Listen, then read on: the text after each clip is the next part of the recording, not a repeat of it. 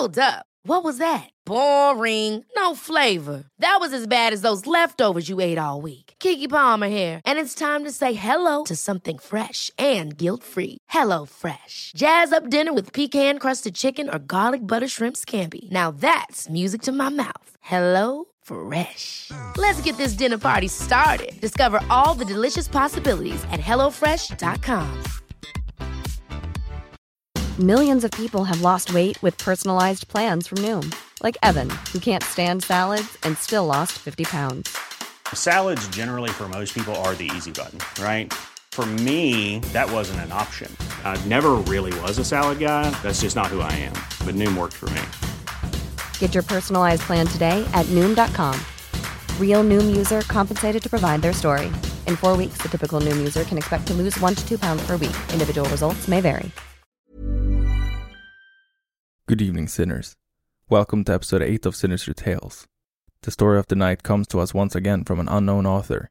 The earliest posting of this story seems to be on Creepypasta Wiki back in 2010, but its true origin is a mystery. It's about a young commuter who every day takes the subway back and forth from work, but one day he starts to notice that something, or rather someone, is very out of the ordinary. As the suspicion grows, so does his obsession. We get to follow Andrew on his path to finding the truth, which takes him on a sinister journey. This story reminds me of the very first story I read on this show, Psychosis. In both stories, we follow the protagonist's unraveling of their own reality and how it changes around them as their insight of it grows. I'm always in pursuit of good, creepy stories, so if you have a favorite creepypasta, short horror story, or other sinister tale you would like me to read, please send them to mysinistertale@gmail.com. You can find this email and also a link to my Instagram in the description of this episode. Maybe you have even written something yourself that you would like me to share with everyone. Don't hesitate to send it to me. And now, relax, take a deep breath, and enjoy this sinister tale.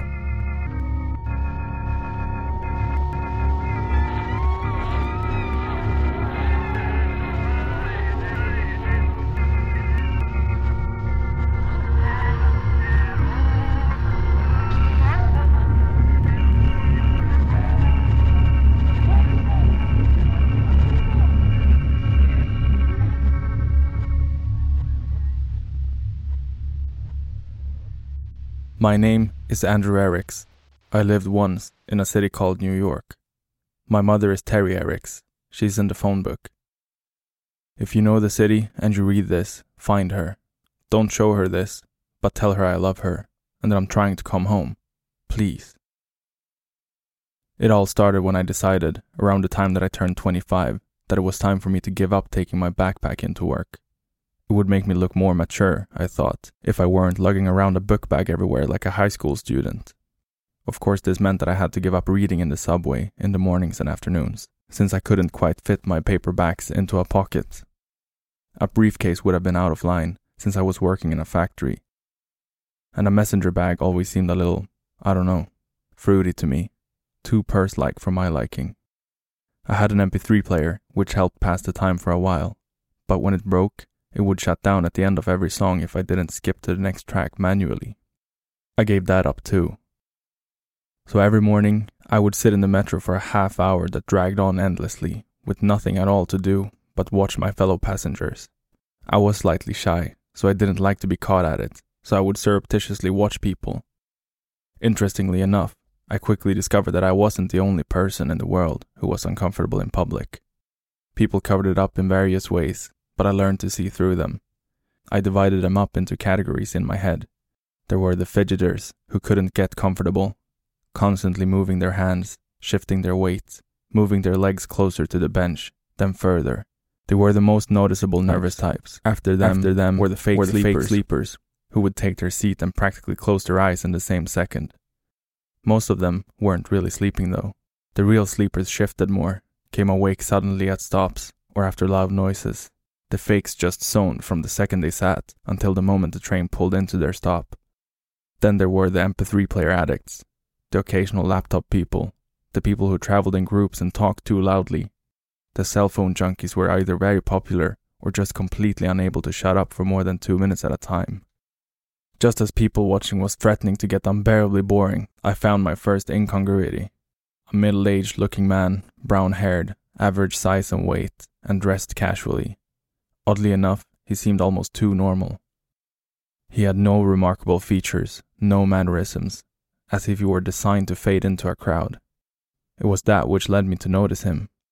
I was intentionally trying to see how people acted on the subway, and he didn't act at all. Didn't even react either. It was like seeing someone sitting in front of the television, watching a documentary about fish.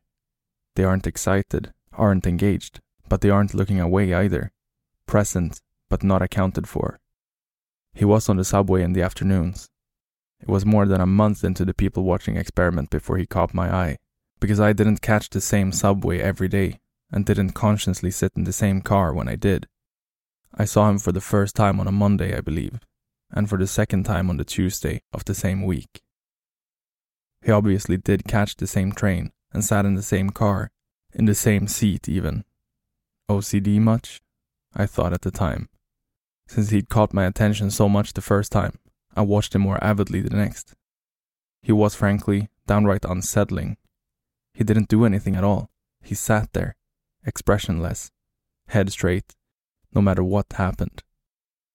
A woman with a wailing child entered the car and sat right behind him, and still nothing. He didn't so much as turn his head or frown in annoyance. And that kid was fucking loud too. By the time the subway reached my stop, I found myself queasy, and when I exited the car, my hands were shaking like I was having a nicotine fit.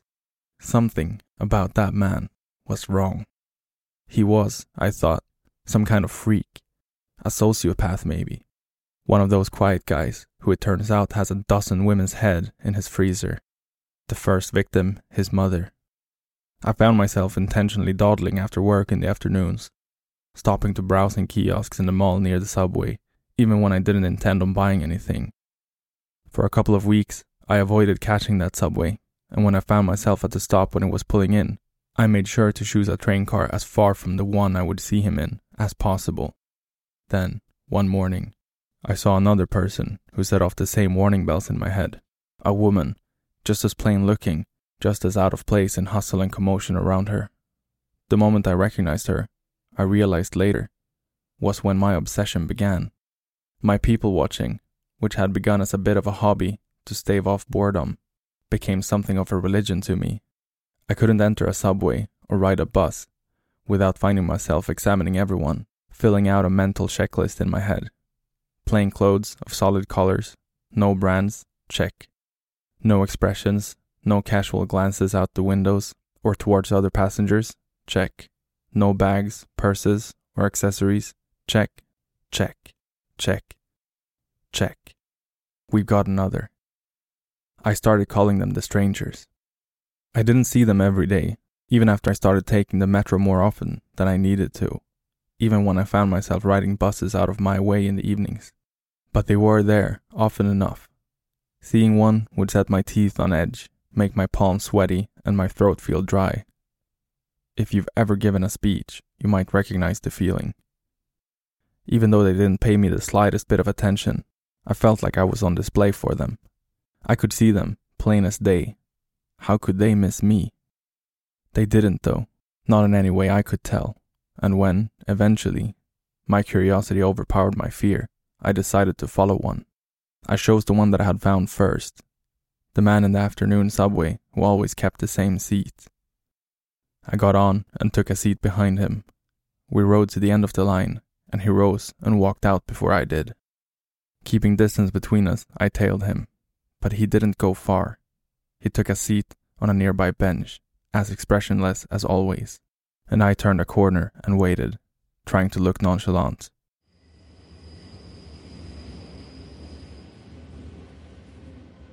After a few minutes, the next metro arrived, and I watched him enter it, and saw him take the same seat. I couldn't find the nerve to follow him again. He hadn't gone anywhere. He just rode the metro to the end of the line, and then what? Rode it back?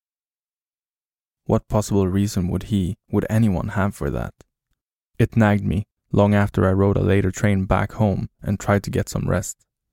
I couldn't leave it alone, not until I could make some sense of it. I found myself more than confused. I was downright angry. Why was this uncanny bastard, this almost inhuman person, riding subway trains back and forth, going nowhere? The mind, I once read, recoils from certain things, because the very sight of them is an affront. Spiders set it off in a lot of people, particularly great big ones. They just look wrong to us, alien. That was the effect the strangers were beginning to have on me. They offended my senses. I followed him again the next day, and again the day after that. Every day, for at least a week, the two of us made our silent trips together, though only I knew it. By the end of the week, I was following him for hours, until the last train that stopped at my near apartment block that night. We rode from one end of the city to the other, then back again. I wasn't people watching any longer. I was person watching, stranger watching. I didn't have eyes for anyone else, though peripherally I noticed more than a few confused glances sent my way. Other than that, we two might have been the only two people on the planet for all I cared. I lost my job the next week. My manager was kind and timid, but firm. I wasn't concentrating. I had no focus. Wasn't being anywhere near productive. It was actually quite a speech, I think, but I could barely hear it. All I could think about was my new work, my vigil. What would that man, no, that thing, on the subway, get up to when I wasn't there to keep an eye on him? I left work for the last time at noon that day. Normally, I would have started tailing my subject at 5:30, but I was sure that he would be waiting for me. I wish now that I had paid more attention to that day. Was it sunny? It was summer, after all. I could have walked around downtown, maybe checked out a few pretty girls, could have had an iced cappuccino and a smoke at an outdoor cafe, and then gone home, put my growing obsession out of my head, found a new job and taking to reading on trains and buses again. Instead, I waited. More than one train goes up and down the lines, so I sat in the station for at least an hour until I saw him through a window. I walked into the subway car and noticed that for the first time my skin wasn't clammy, my hands weren't shaking, my heart wasn't pounding hard.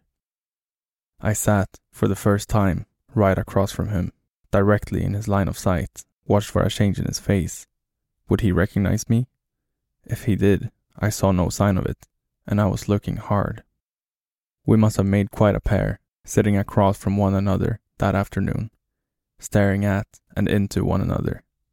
It was hard not to let the building of rage in me contort my face, but with effort, I was able to keep as still and expressionless as him. Inside, I practically screamed at him, "React to me, you fucking asshole. See me, damn it. I know you for what you are." I didn't though, and my silent demands weren't answered. Not the first trip around, or the second, or the third, or 10th. We rode far into the night together, and at each terminus we got out together and waited. I sat right beside him on the bench, watching him from the corner of my eye, and still got nothing from him. But two could play that game as well as one. Finally, we made our last trip together. I had him, and I knew it. Last trip of the night before the train stopped running. I had always let him get away from me at that point, because the end of the line is a long way from my home, and the buses stop running at the same time as the subways. But this time, I would follow him. Finally see what he was when the train stopped running. I would get some answers. Maybe. The subway rolled on, and the anticipation grew in me. The car emptied out around us slowly, until it was just we two silent watchers below the city.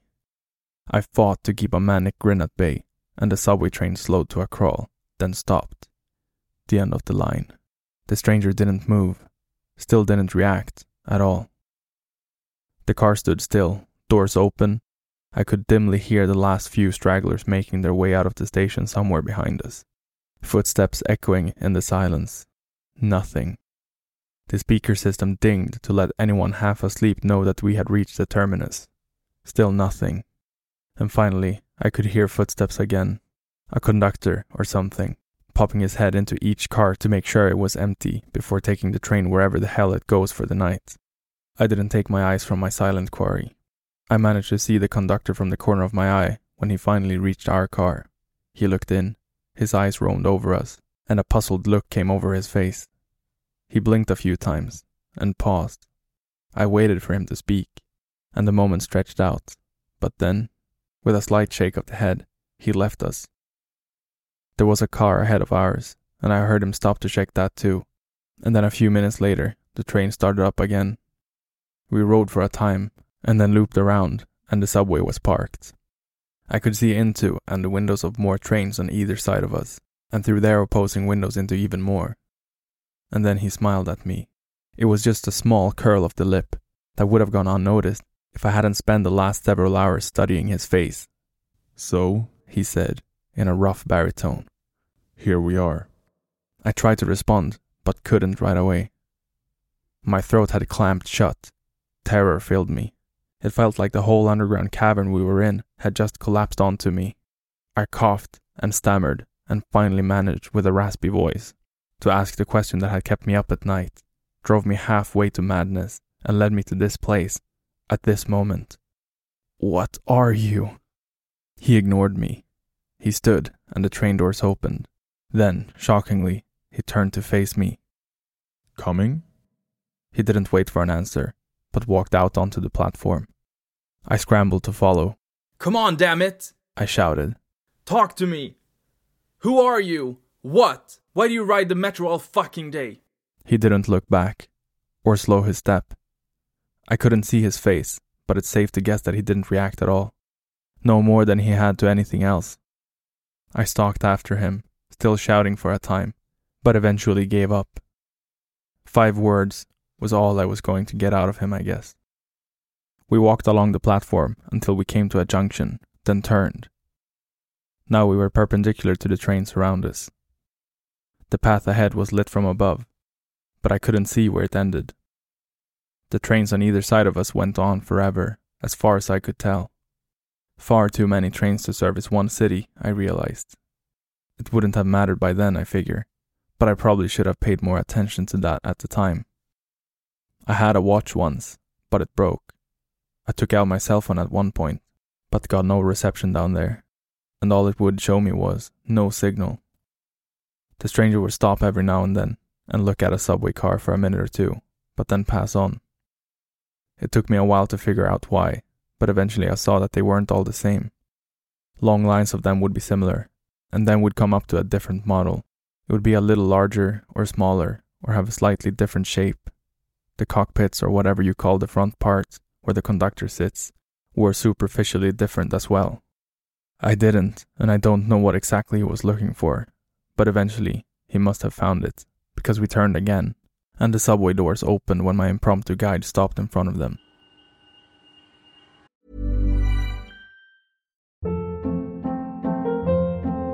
Hold up. What was that? Boring. No flavor. That was as bad as those leftovers you ate all week. Keke Palmer here, and it's time to say hello to something fresh and guilt-free. HelloFresh. Jazz up dinner with pecan-crusted chicken or garlic butter shrimp scampi. Now that's music to my mouth. HelloFresh. Let's get this dinner party started. Discover all the delicious possibilities at HelloFresh.com.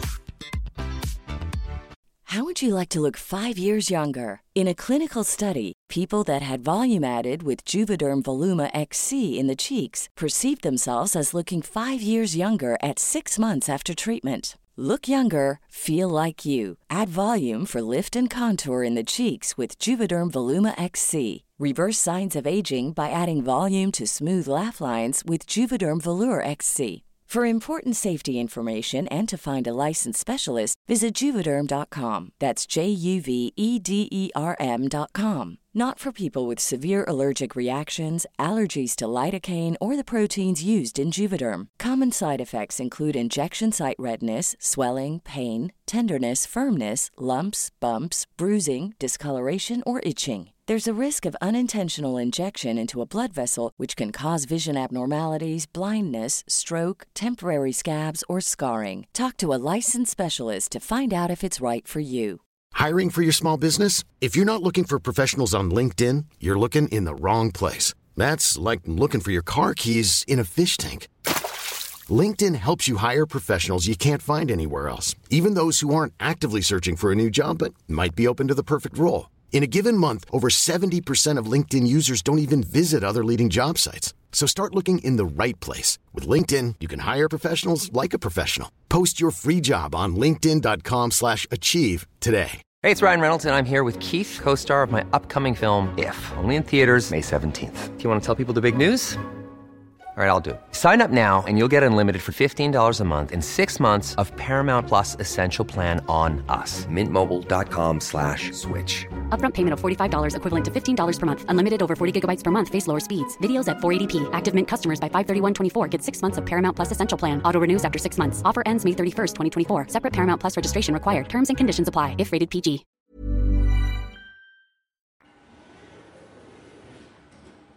We entered and took our seats. "Are you willing to speak now?" I asked him. No answer.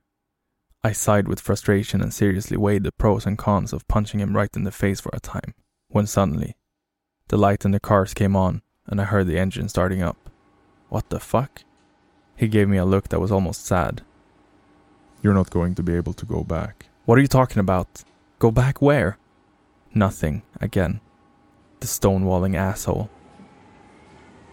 The train lurched into motion, pushing off in the opposite direction than the one we'd came from, I think. The endless parade of them had thrown off my sense of direction.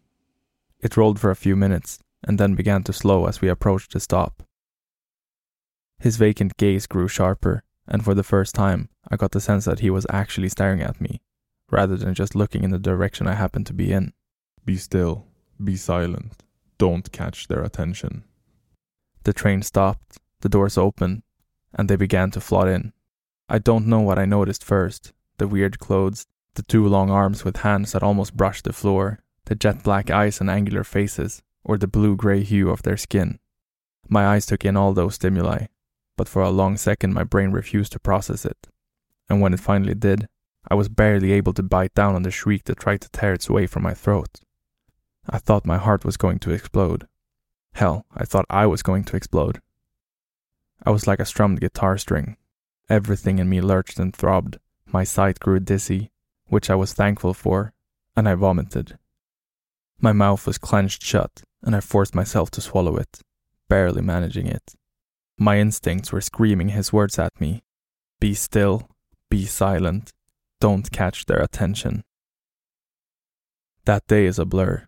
We rode the subway car up and down the line, still and expressionless, for hours, for days perhaps. It seemed much longer than the line I knew, the line I had followed the stranger along. The hideous things around us seemed to pay us no undue attention, though we must have stood out fiercely. I was so petrified with fear that when we finally returned to the endless cavern of trains, alone, I burst into tears. I collapsed to the floor and just sobbed for a long time, the stranger watching impassively. When I gained control of myself, I looked at him imploringly. "Take me home," I croaked out. "Please." "I can't," he told me. "Don't know which one of these would lead you back, if any of them do." He stood and walked out onto the platform, and I rose warily and followed him. He spun around sharply. "I think you've followed me enough." The rage I had felt for him before, that the panic had temporarily buried, rose up in me. "What?" I screamed, rushing forward. I grabbed him by the shoulders, and with a burst of insane strength I didn't even know was in me, slammed him up against the side of a metro car. "You fucking son of a bitch! What the fuck did you do to me?" I slammed him, again and again. "Take me back!" He bore it all, passively. And soon, the flare of anger in me guttered out, leaving me hollow. "Please," I begged. "Please take me home." "That's not how it works," he said. "If we stay together, it's more likely that it will be noticed. Go your own way. Be still and subtle, and they'll think that you're one of theirs." "How could you do this to me? Why?" He gave me another almost sad look. "I had to. You will too. You get stuck sometimes." He brushed my hands off his shoulders and turned to walk away. I fell to my knees, suddenly out of strength, and watched him leave at the junction. He turned back to face me. "I'm sorry." and then he was gone. I stayed there on the cold tiles for a very long time. I curled up into a ball and wept for a while. After there weren't any tears left in me, I even managed to get some sleep. When I awoke, the subway train I'd come in was gone, off carrying more blue-grey abominations to wherever blue-grey abominations go. I couldn't handle going back there anyways. I tried to find my way back to where I'd started, to find a subway that I recognized, but I wasn't even sure which direction I should have been going in anymore. I walked for an hour, then another. Finally, I found one that might have looked familiar, or I was desperate enough to imagine that it did. When I stepped up to the door, it opened for me, and I took a seat. It started up, and in spite of being a lifelong agnostic, I prayed my heart out. The train slowed to a stop, the doors open, and for a second I thought I was saved. People! Human beings! I'd be the most devout man in the world. Then I noticed the eyes, specifically the third, large eye in the center of their foreheads. Well, fuck you then, God, I thought. They were easier to take than the last bunch, though, and I was thankful for that. The third eye blinked independently of the other two, though, and that was nauseating. And when one of them smiled, or laughed, or spoke with another, I couldn't help but notice that their teeth were sharp and misshapen, and yellow-green with filth, but if I was careful and selectively blind, I could pretend for a stretch that I was home, until one of them entered with a sandwich in hand, and I realized with a start that I was starving and hadn't eaten or drank in what must have been days. The next terminus I came to, I decided to try and find something to eat or drink. I don't know why I waited, but it seemed important to ride to the end of the line. I got there and could barely bring myself to leave. I'd never seen the stranger leave the underground. I'd never seen him eat or drink either. My stomach would not take no for an answer, though. I steeled myself and tried to keep my face carefully neutral and made my way out into the station proper, and then I got confused. I was looking for escalators or stairs or something like that, but all I saw was holes in the ground, the walls, and the ceiling, gaping, irregularly sized holes, like I was in the middle of a beehive. What was I supposed to do? Leap into one? It didn't make any sense to me, not until someone came through one. He floated up through the floor, and then floated by me. He frowned for a second, or at least I think it was probably a frown. But apparently, whatever kept him from recognizing me as alien in the subway extended at least this far. It did not, unfortunately, allow me to levitate, which seemed to be the only way out of the subway station beehive thing. Swearing, I made my way back down to the tunnel. I was angry, lost, starving, and I'd been abandoned to a fate that, if it wasn't worse than hell, was at least twice as stupid and 3 times as nonsensical. I was not in the best frame of mind, which I feel excuses the mistake. Normally I take corners with a wide berth, because everyone knows that if you just dart around a corner sharply in a public place, chances are decent that you're going to walk right into someone, as I did. I slammed into someone, a woman, and fell to the ground. Without thinking, I reacted like any New Yorker would, badly. Jesus fuck, you stupid bitch, watch where you're going! I realized my mistake even before she did. Her eyes grew quizzical and confused, and when she really noticed me, they bulged with horror. She leapt, floated quickly, back from me, and let out something scream-like. A little more yowly than I was used to, but I got the point. Further down the tunnel, I saw alien, 3-eyed heads turning towards us. I thought suddenly about all those sharp, filthy teeth, and just like that I was running. The subway train wasn't there, but there was a walkway along the tunnel. For the repairman, I assume. That's who'd use it where I'm from anyways. I took it at full speed, and just kept running until each breath felt like getting stabbed. I stopped, panting, and looked back. The tunnel had curved so I couldn't see the light any longer, but nobody appeared to be following me. Going back, though, was not an option. I continued forward in the dark for a long time. Eventually, I came to a small opening in the wall, and stopped there for a rest. Hunger, despair, and a full-speed terrified run had all left me absolutely drained. I probably would have wept again, which seemed to be all I was capable of lately. But it just seemed like too much work. I sat against the wall, legs splayed out, and imagined I was beating that bastard stranger to death with a hammer. It was a relieving image. A rat was shuffling round nearby in the dark. Every so often, I would kick out a foot to scare it away, but after a time, I didn't even bother with that. Rabies or any other disease it might be carrying would be a blessing compared to endless travelling through the subways of strange worlds, lost, destitute and alone. When it crept near me again, I didn't shoo it off.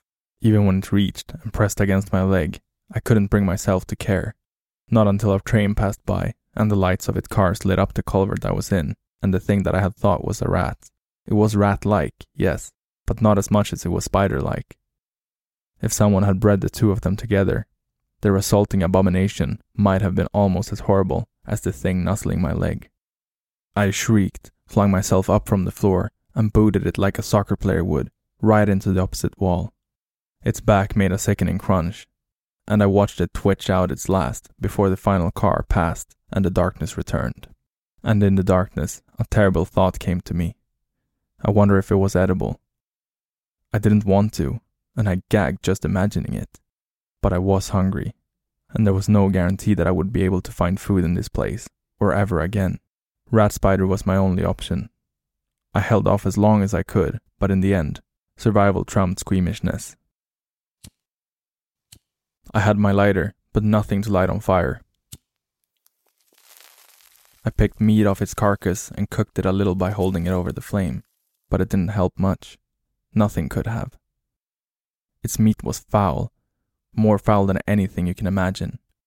I've been that desperate for food since, and eaten many other questionable things, but nothing has ever been as bad as the rat spider was. In retrospect, that is when I became a stranger. Before, I'd struggled to reach that expressionless state the other had maintained. What I'd taken for calm was numbness. A sharp rock thrown in a river will over time have its edges rounded off by the water beating over it, and what I'd gone through had done the same. Tearing up and eating a monster in the dark, below an alien world, the last of my edges smoothed. By the time I left the darkness and came back into the tunnel, I was as expressionless and empty as the one who'd led me here had ever been. That was not the worst of it, though. The worst came later, the first time I got stuck. The stranger had mentioned it, but in the state I'd been in, I had hardly noticed. One night, at the end of the line, I was asked to leave the train. The world was one of the closer to normal ones. The people was almost human, as I recognized it. They were orange, sure, and hunchbacked, but other than that, they were practically normal. After the last world, where the people had been hideously overweight, six-breasted hermaphrodites with no noses, the orange guys were pretty much beautiful to me. I thought at first that the conductor was talking to someone else, but I was the only one in the car. And moreover, I'd understood him.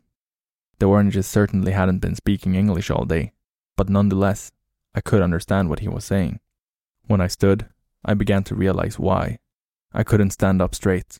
I was hunchbacked, and as I saw in my reflection against the window as I exited, orange. I pieced together the rest from there. Stuck meant that I was trapped in this world, for some reason, and stuck looking like them as well. Which would be handy if I wanted to take the opportunity to leave the subway station, which is possible most times, but requires a lot of care and is quite overwhelming. Alien worlds are a little revolting, I found. You try to compare them to your own, but the differences are so vast that it just makes you sick. I left that subway anyways, because it was so clear I wasn't returning to the central hub, what I'd taken to calling the infinite line of subway trains, that night, or any other night. I soon found out. Whatever had let me go unnoticed wasn't working any longer. I considered briefly staying, but this place wasn't home, and could never be. Even if they looked like me, their culture was bound to be different. That was a lesson I'd learned before. Even worlds where the people are absolutely indistinguishable from me are fraught with danger. I was once on a world where the people looked just like me. Well, actually, they looked Brazilian. But that was more than close enough, and learned the hard way that the gesture that means hello meant something gravely insulting. Insulting enough that I'd been beaten half to death while a crowd looked on with approval. Even if that place had a culture I could fake, I didn't want to stay. I wanted one of two things: to find my way home, or to find the stranger who'd set me on this path and beat the shit out of him. Nothing else would do. So I wanted to move on. I wasn't sure, though, if I could do to some poor sucker what had been done to me. Could I really force someone else to wander the eternal underground like me? It turned out I didn't have to. After a few months, one of them did notice me, yes, and begin to follow me for weeks. I very carefully made it seem like I hadn't seen him, just like the stranger had. But I was torn between the desire to warn him away and the desire to bring him to the end of the line so I could leave his dismal world already. The last night he followed me to the end of the line, just as I had once done. He hadn't managed to work up the nerve to sit right across from me though, and as soon as the train stopped at the terminus, he rushed off, hoping the conductor wouldn't see me and I could continue on. But to no avail. I left the car, and the metro rushed off without me, and I cursed inside. As I walked around the corner towards the ticket booths, the young man who had been following me attacked. He had a wicked, curved knife, and should have caught me by surprise. But I'd been traveling through hostile alien worlds for several years. My reflexes were sharp. We struggled viciously before I managed to wrestle the knife from him. I don't know how it got in his neck. I don't think I wanted to kill him. I hadn't even been that angry, remembering my own building rage from so long before. Afterwards, as he lay there, bled out, I got pissed. I kicked him repeatedly, shouting, "You dick! You were supposed to follow me!" I fled the scene of the crime, but not for long. I was there bright and early the next day to catch the first subway of the morning, and that night, when I rode it to the end of the line, I was invisible to the conductor again. I guess you can either kill them or bring them with you if you want to return to the central hub. I was invisible again, but I was also orange and hunchbacked still. I stayed that way until the next time I became stuck. The next time I killed. That one went much faster. I didn't wait for her to follow me. Once I was recognized as a stranger, I recognized her as the next one, and I made my choice. I won't bring anyone else into this. It makes me wonder, though, about the stranger who inducted me. I wonder what he originally looked like, and whether he knew he could have killed me. I wonder, too, about the others I saw back home, and the rare few I come across since I left. Do they kill them or take them? And whichever one they choose, do they consider it a mercy? I can't bring myself to talk to them, to ask. We're damned either way, and the damned should suffer in solitude. I've killed 15 of them now, and I've gotten very good at it. But I've made a decision. I'm done killing. Innocents, at least. Before I returned to the central hub, I filled a backpack with as much paper as I could cram into it, and I wrote this story, over and over again, to be left in as many subway trains as I can, a couple thousand messages in bottles, cast into a sea of steel rails. This is a request and a warning. My request, above, was that you find my mother and tell her a lie. It's a white lie, don't worry. Tell my mother that I love her, and that I am trying to come home. It may give her some hope, or a small measure of peace. I wish it were true too, but here's the thing. I've been thinking of myself as like Odysseus, lost and adrift, looking to return to familiar shores. But I am not lost at sea. I am lost in endless tunnels, the labyrinth. The difference is important, because labyrinths are designed, built. Somebody or something made this impossible place, and they must be held accountable for what they've done to me. They cast me as Theseus, not Odysseus, but I won't play that part any longer either. The strange rules of this place have turned me from the human I began as into something else, then something else again. They have made me a monster, and so I will be the minotaur of this labyrinth. And if I can, I will tear it down around me, and destroy those that built it. My warning is that you should be very wary in public places of silent, expressionless men and women. Keep your distance. They may kill you, or they may do worse. If you see them, run far and fast. And even more importantly, I warn you, I beg you, don't ride the train to the end of the line.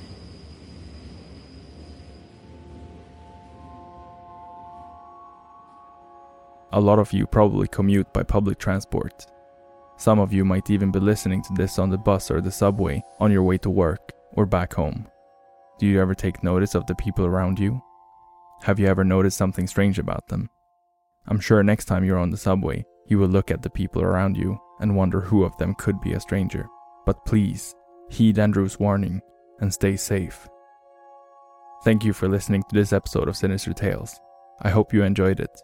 If you did, please consider subscribing and following me on Instagram at Sinister Tales Podcast. Do you want one of your creepy stories featured in a future episode? Or do you have a favorite story you would like me to read? Email me at mysinistertale@gmail.com. Sleep well, sinners.